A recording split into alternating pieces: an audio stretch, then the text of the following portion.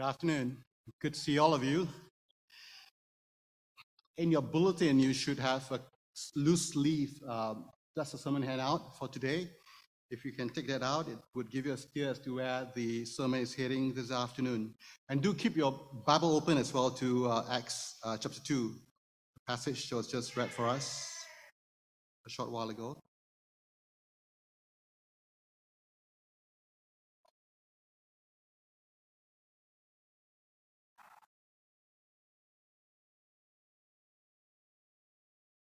Pentecost. Well, today is the day of Pentecost. I wonder what comes to your mind when you think of the word Pentecost. Even as you listen to Connor reading the passage in Acts chapter 2 earlier on, what was going through your mind? Well, Luke describes what happened that day. We had sound like a violent wind, tongues of fire appearing and resting on the people. And then these same people speaking in tongues. And you wonder what's going on. And you know what? You won't be alone. Because the people who are not part of this group wondered too. You see that in verse 12. They asked, what does this mean? And then Peter tries to explain with his sermon, quoting from the prophet Joel. And then you may feel you're even more confused after that. Yet this event on the day of Pentecost is often considered one of the most significant events in the history of the church. And how is that so? What is its significance? Well, let's dive into our passage this afternoon and let's see why. The very first verse of chapter 2 tells us that this was the day of Pentecost. And Pentecost, as you know, falls on the 50th day after Passover. It's also called the Feast of Weeks. This feast has two meanings, one agricultural and the other historical. It was the day when the farmers would bring in the first sheaf of wheat from the crop. This is then offered to God as a thanksgiving, as well as a prayer that all the rest of the crop would be safely gathered into. Pentecost, as the name implies, was celebrated 50 days after Passover. It was also linked to the giving of the law to Moses on Mount Sinai, which was thought to be 50 days after they left Egypt during the Exodus. And it is one of the three most important festivals for the Jewish people. In fact, in Deuteronomy 16:16, the Jewish men are expected to appear at the temple during these three festivals. Last week, Glenn preached on the Ascension. And if you remember, in Acts chapter 1, verse 4, the disciples were told by Jesus before he ascended not to leave Jerusalem, but to wait for the promise of the Father, which is the baptism of the Holy Spirit. Well, we're not told exactly where the disciples were at this point in time, but we know they were in Jerusalem, possibly back in the upper room where they met previously. And now, as the disciples are waiting together in a house, suddenly three things happen that were clearly supernatural. First, sound. The house that they were in was filled with a sound from heaven that sounded like a mighty rushing wind. Second, sight. They saw divided tongues that looked like fire, appearing and resting on each one of them. Third, speech. We are told that the disciples were filled with the Holy Spirit and began to speak in other tongues. These were not some heavenly language that was unknown to humans. These were human languages that could be understood, just that they were not native to the disciples who were speaking it. And at this time, there were Jews from almost every part of the known world back then. Well, Connor read for us the places where they came from, so I won't repeat them. But in your handout, you'll see a map of the places where the Jews came from.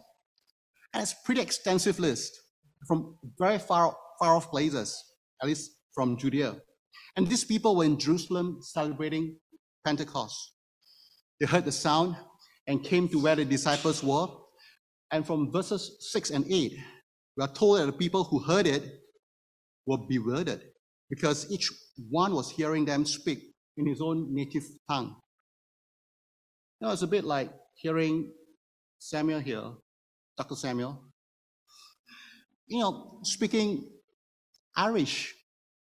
And, oh, wait a minute, he does speak Irish. And in fact, he speaks it quite well. Right. But no, more like him speaking Hokkien, which is one of my native tongue, one of the dialects of the Chinese language, of which probably there are about 2 or 3 in this room who would understand it, right? And what's happening? What does this mean, they ask? These 3 experiences by themselves are natural enough. After all, what can be more natural than sound, sight, and speech? We experience it every day. In fact, right now, you're experiencing it because you are hearing and watching me preach. Unless, of course, you're falling asleep. But yet, these were clearly supernatural, both in origin and character. The noise was not wind, but sounded like it. The sight was not fire, but looked like it. And the speech was in languages that were not native to the speakers. But if you think about it, it makes sense, doesn't it? Because wind and fire, they are both common biblical symbols for the presence of God.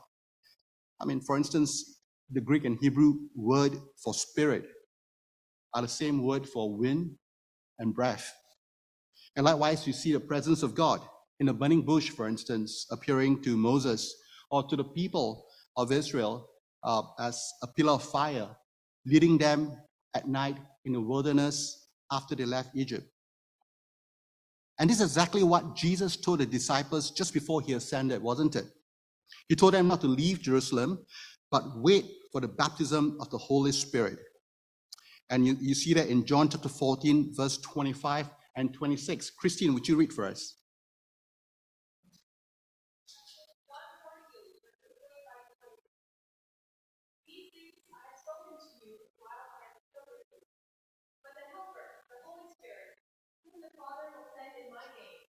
He will teach you all things and bring to your remembrance all that I have said to you. And then in John 16, go for it. Nevertheless, I tell you the truth. It is to your advantage that I go away. For if I do not go away, the Helper will not come to you.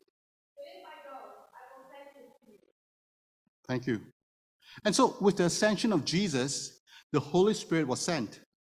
The sound of the wind, the sight of the tongue of fire resting on disciples, they pointed to the coming of the Spirit upon the disciples. Well, think of this as an analogy. Queen Elizabeth, she died in September last year. And with her death, with the death of the Queen, King Charles rose to the throne. This is now the new era, as far as I'm concerned, the era of King Charles III. And on that day, the traditional proclamation would be, the Queen is dead. Long live the King. You see, this simultaneously announces both the death of the previous monarch and asserts the continuity of the monarchy by recognizing the new monarch. The Queen is dead. Long live the King. It was a sort of a passing of baton of sorts.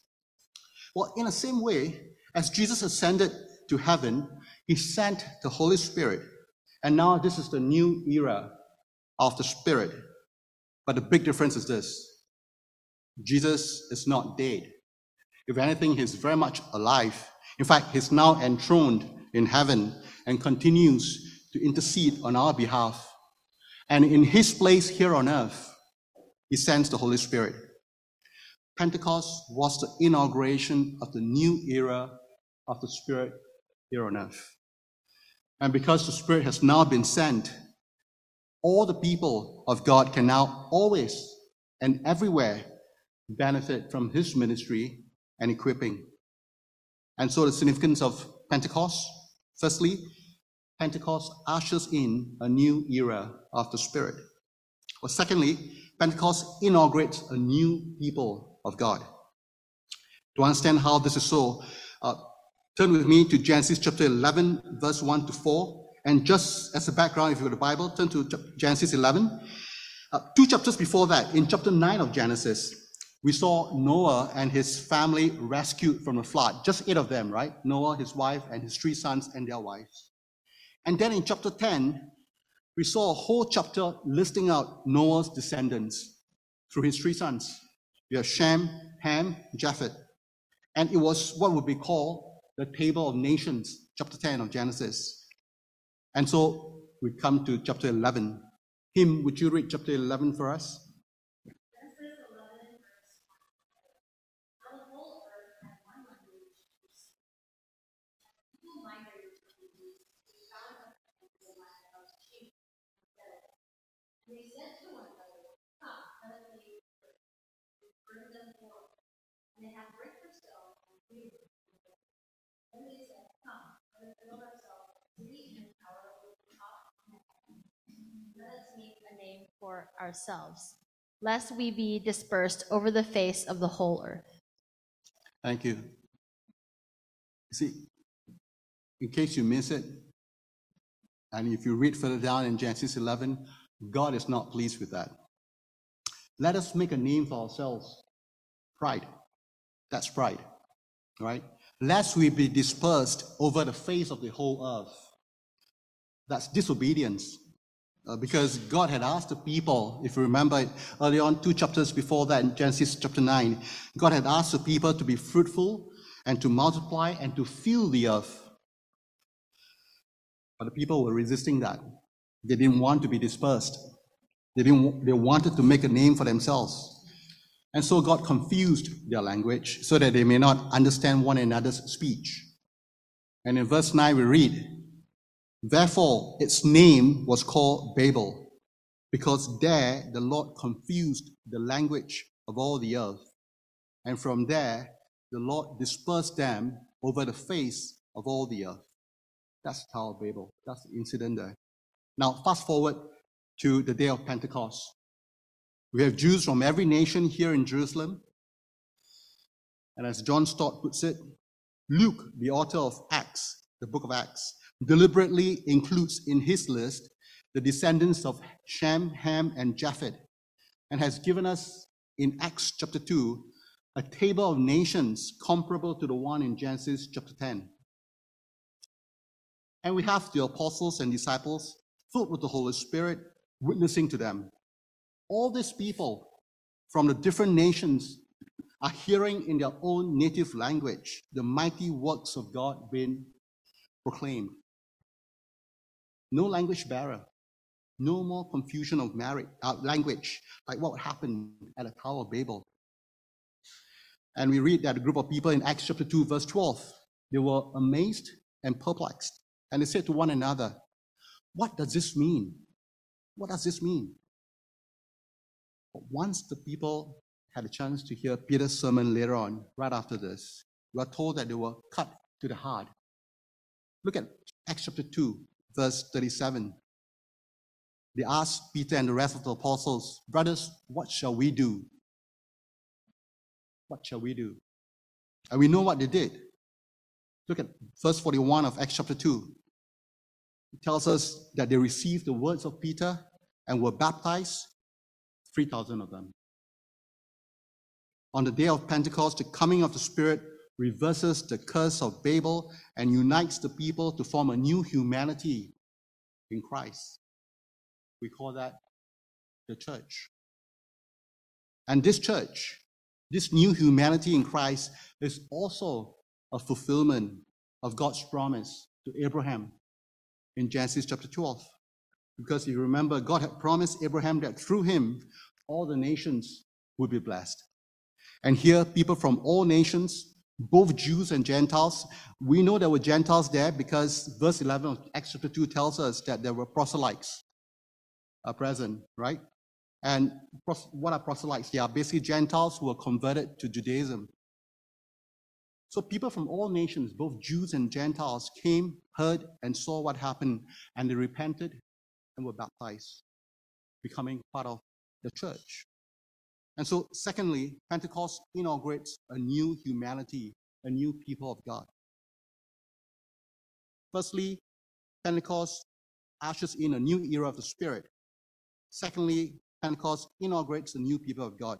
Now, thirdly, Pentecost launches a new mission for the world.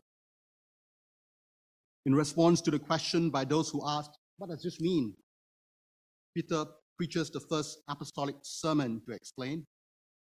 And to the skeptics who witnessed all this, saw what happened, and then accused the disciples of being drunk, Peter said, no, it was only 9 a.m. in the morning, way too early to be drunk in those days. Well, I'm not sure if it applies today, but and anyway, since when did being drunk enable you to speak a new language?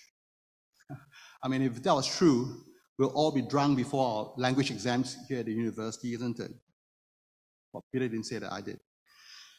But if you really want to know what happened, Peter tells them, listen to what the prophet Joel said. Verses 17, 18. Simon, go for it. In the last days, shall be God declared, that I will pour out my spirit on all flesh. And your sons and your daughters shall prophesy. Your young men shall see visions, and your old men shall dream. Even on my male servants and female servants, those days I will pour out my spirit, they shall prophesy. Thanks, Simon. Peter quotes from the prophet Joel in Joel chapter 2. And just as a background information, the book of Joel is not a very familiar book with most people. The prophet Joel in the book of Joel was using a locust, a plague that happened to warn the people of Judah about God's judgment. Joel's telling his people that the plague that they suffered was nothing compared to what will happen on the day that God brings about his judgment on humankind because of our sins. And so Joel's plea to the people is for them to repent and to return to the Lord. And when they do that, God promises to bring about renewal. And as a sign of that, God promises in the last days to pour out his Spirit on the people. Peter is now telling his listeners in Jerusalem that the last days are here. This is it. The time has come. The promises are being fulfilled. What they were witnessing that morning in Jerusalem at 9 a.m. on the day of Pentecost is the pouring out of the Holy Spirit. Exactly what Joel prophesied a few hundred years ago. You might ask, what's this big deal about the Holy Spirit being poured on all the people? What's the big deal about that? And what's the big deal? What's the significance of having all sorts of people prophesying? Well, first of all, we need to remember that the Holy Spirit didn't just appear in the Bible in chapter 2 of Acts. He's been at work since creation in Genesis. In the Old Testament, the Spirit usually fell on a particular individual, often someone of some status, like a prophet or king or priest in the Old Testament. Think of King David or perhaps Samson, right? But there was no promise of an abiding presence of the Holy Spirit in the lives of these people. And that's why King David prays in Psalm 51, cast me not away from your presence and take not your Holy Spirit from me. Psalm 51 verse 11. But this time, it's different. The coming of the Holy Spirit at Pentecost changed all that. On the day of Pentecost, the Spirit was poured out on a lot of people all at once. And as a quote from Joel reminds us, there's no discrimination at all between slaves and free, male and female, young and old. They all received the Spirit. So on the one hand, God is very inclusive. There's no category of people left out, whether by gender, age, or social class. But on the other hand, God is also very exclusive. The Spirit is only poured out on those who called on the name of the Lord, as we're told. And that's why we hear no mention of the Spirit being poured out on the Pharisees and the chief priests and so on. And unlike God's people in the Old Testament, since Pentecost, we now have a much more intimate and personal relationship with the Holy Spirit. He's our helper. And John Stott puts it this way, and I quote, "Without the Holy Spirit, Christian discipleship would be inconceivable, even impossible.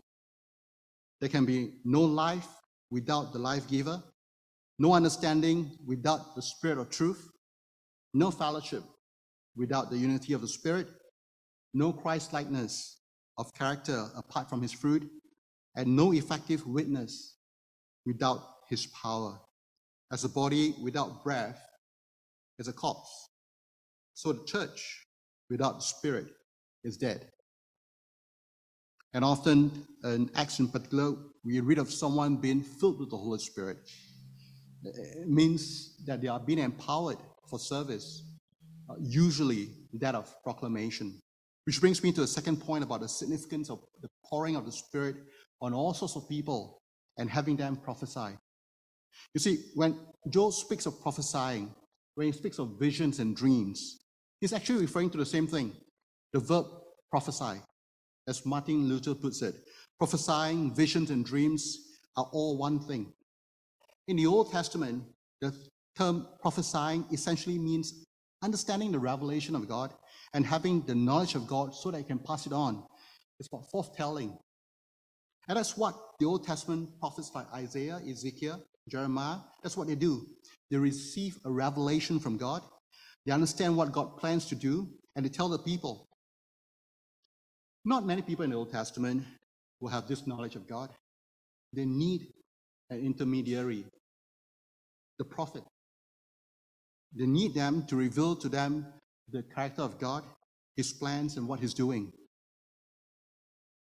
But if all the prophecies in the Old Testament are fulfilled in Christ Jesus, if all we need to know about God is revealed in Christ Jesus, well, since, as Paul writes in Colossians, he's the image of the invisible God, then everyone who knows Jesus, who is filled with the Spirit, who knows the gospel, will be like the prophets in the Old Testament. We will know the character of God, his plans, and what he's doing. In fact, we will actually be in a better position than the prophets.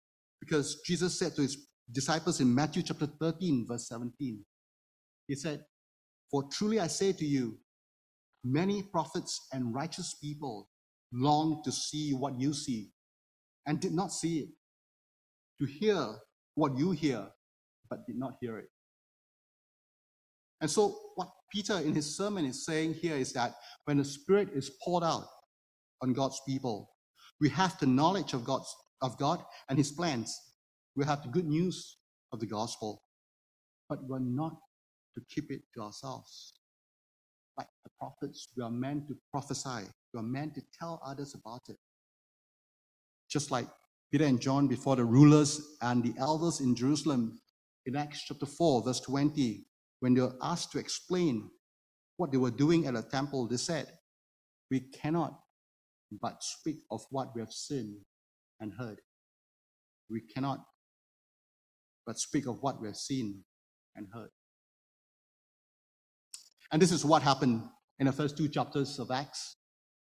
Last week we read in Acts chapter 1, verse 8, Jesus said to his disciples just before he ascended into heaven, "But you will receive power when the Holy Spirit has come upon you, and you will be my witnesses in Jerusalem and in all Judea and Samaria and to the end of the earth." Now I want you to track with me here. What is Jesus saying in this verse? Jesus is saying that the Holy Spirit will come upon the disciples and three things will happen. First, the disciples will receive power. Secondly, they will witness. And thirdly, their audience will be the people from Jerusalem, Judea, Samaria, and to the end of the world. Power, witness, world. And if you think about it, isn't this exactly what happened in Pentecost in Acts chapter 2? The Spirit came upon the disciples, and filled with the Spirit, the disciples received the power to speak in other tongues as the Holy Spirit enabled them. And what were they saying? We're told in Acts chapter 2, verse 11, the disciples were testifying to the mighty works of God. They were witnessing.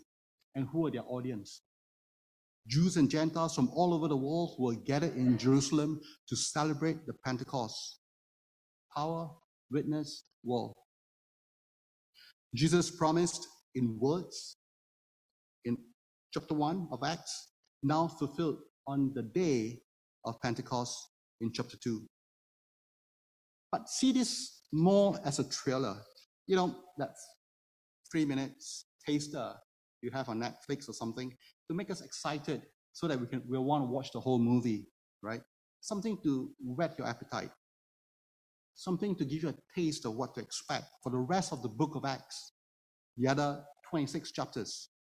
Because if you've read through the book of Acts, and we did a sermon series on that some years back, what do you have? You have power. Think of all the signs and wonders that the apostles did. You have witness. Think of Peter's sermon, many of Paul's speeches, the martyrdom of Stephen, war. And where does the book of Acts end? In Rome, the capital city of the world in those days. Power, witness, war. And it hasn't stopped since then. You see, Pentecost kicked off a new mission of witness to the world. And it carries on today.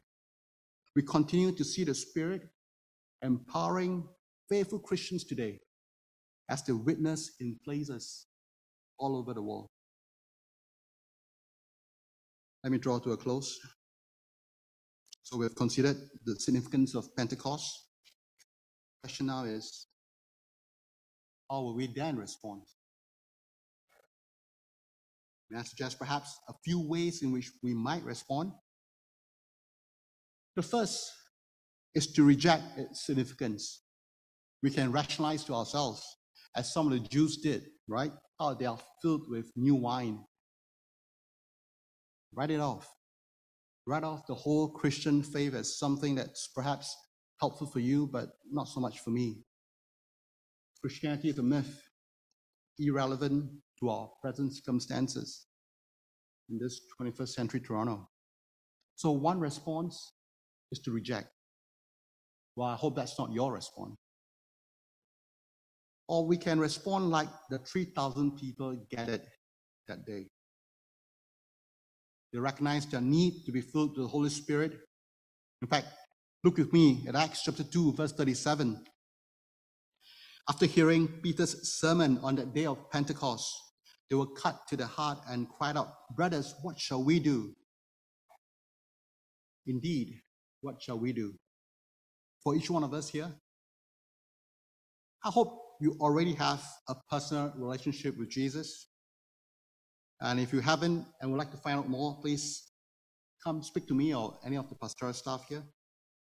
And even if you don't feel like speaking or finding out more, come speak to us anyway. But don't put it off, because this is important stuff. For those of us who already consider ourselves as followers of Jesus, let me challenge you. Are we living Spirit-filled lives? With the help of the Spirit of truth, is there a desire to understand the truth of God's word more and more? Are we longing for fellowship with other Christians, made possible because of the unity of the Spirit? Are we putting on the character of Christ-likeness, that fruit of the Spirit?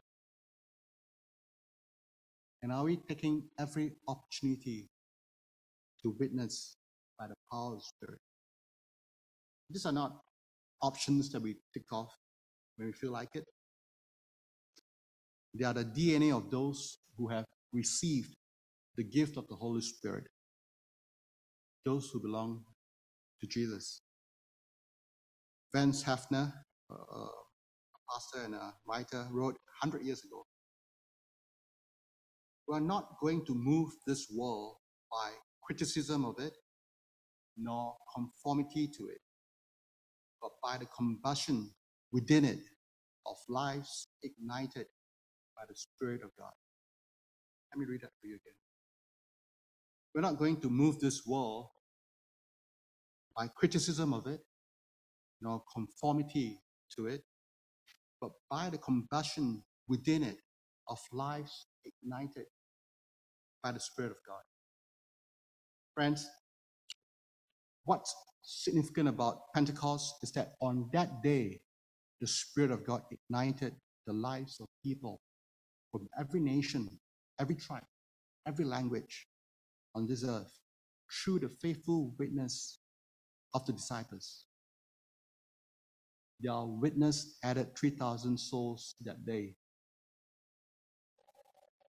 The Spirit continues to ask that of us today. In the name of Father, Son, and Holy Spirit.